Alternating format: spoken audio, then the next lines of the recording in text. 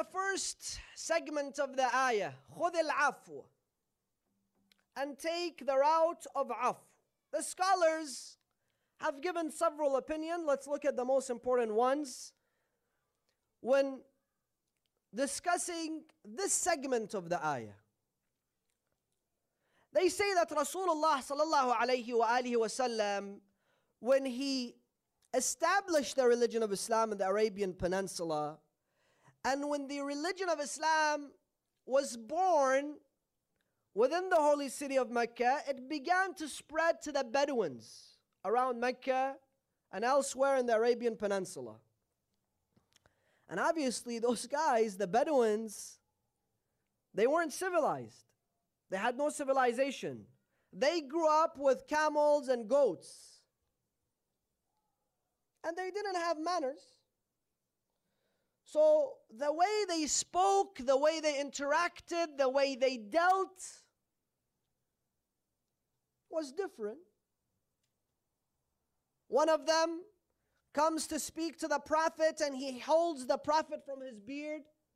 He pulls him and he starts speaking in his ears. One of the companions comes, he says, Ya Rasulullah, what is this guy doing? What does he think he's doing? Rasulullah says, this is a Bedouin ritual. When someone comes to speak to another, when a leader comes to speak to another leader, he grabs him by the beard. He meant no disrespect to me. So we ought to overlook this. Or they didn't know how to seek permission. When walking into someone's home, they didn't know how to seek permission. So they would just open the door of the house of Rasulullah and barge in. They also didn't know that they must call Rasulullah by his title, not his name. He's the last messenger of God. So they ought to call on to him with his title, O the messenger of God. They didn't know this. They would call him, Ya Muhammad, ukhruj ilayna, come to us. The Prophet would be resting in the middle of the night. They come to him, Ya Muhammad, come. Ya Muhammad, open the door, we want to come in. They're Bedouins, you can't tell them don't come in. They would be upset. So Allah says, Ya Rasulullah, khudh al-af. Be kind to them. They don't know any better. Meaning what? Meaning, oh, the messenger of God, and the Muslim community obviously altogether, those guys, they didn't choose where they're going to be born.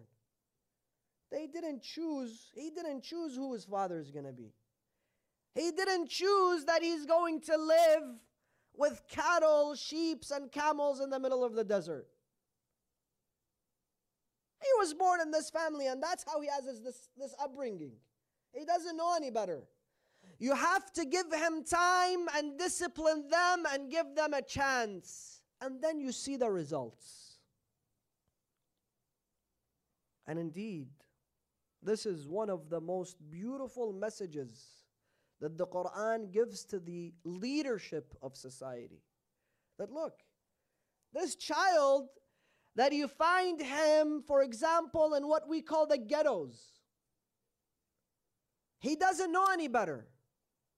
Don't expect him to act like the kid that's born, for example, in Manhattan. He's born in a wealthy family to wealthy parents. He doesn't have any trouble in his family. He goes to good schools, graduates, goes to a good university, ends up with a good job. Versus a child that's living in the slums. His father is, for example, a labor worker, barely has ends meet, lives in the middle of crime and drugs and alcohol. But the message of the ayah says, give them a chance. Why? Because Allah subhanahu wa ta'ala, the creator, He doesn't look at people's appearance. He doesn't look at my title. He doesn't look at my bank account. He doesn't look at my suit. He doesn't look at my shoes. Doesn't look at the car I drive.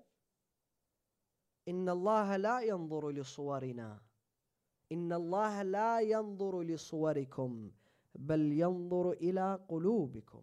Allah looks at our hearts. True? And when Allah looks at those hearts, sometimes the purest, most innocent hearts are there in the middle of the ghettos. And that's indeed what happened. When Rasulullah gave those people a chance, the impoverished, the poor, the Bedouins, they became those companions that carried the religion of Islam to the next generation. They fought next to Rasulullah. They defended the religion of Islam.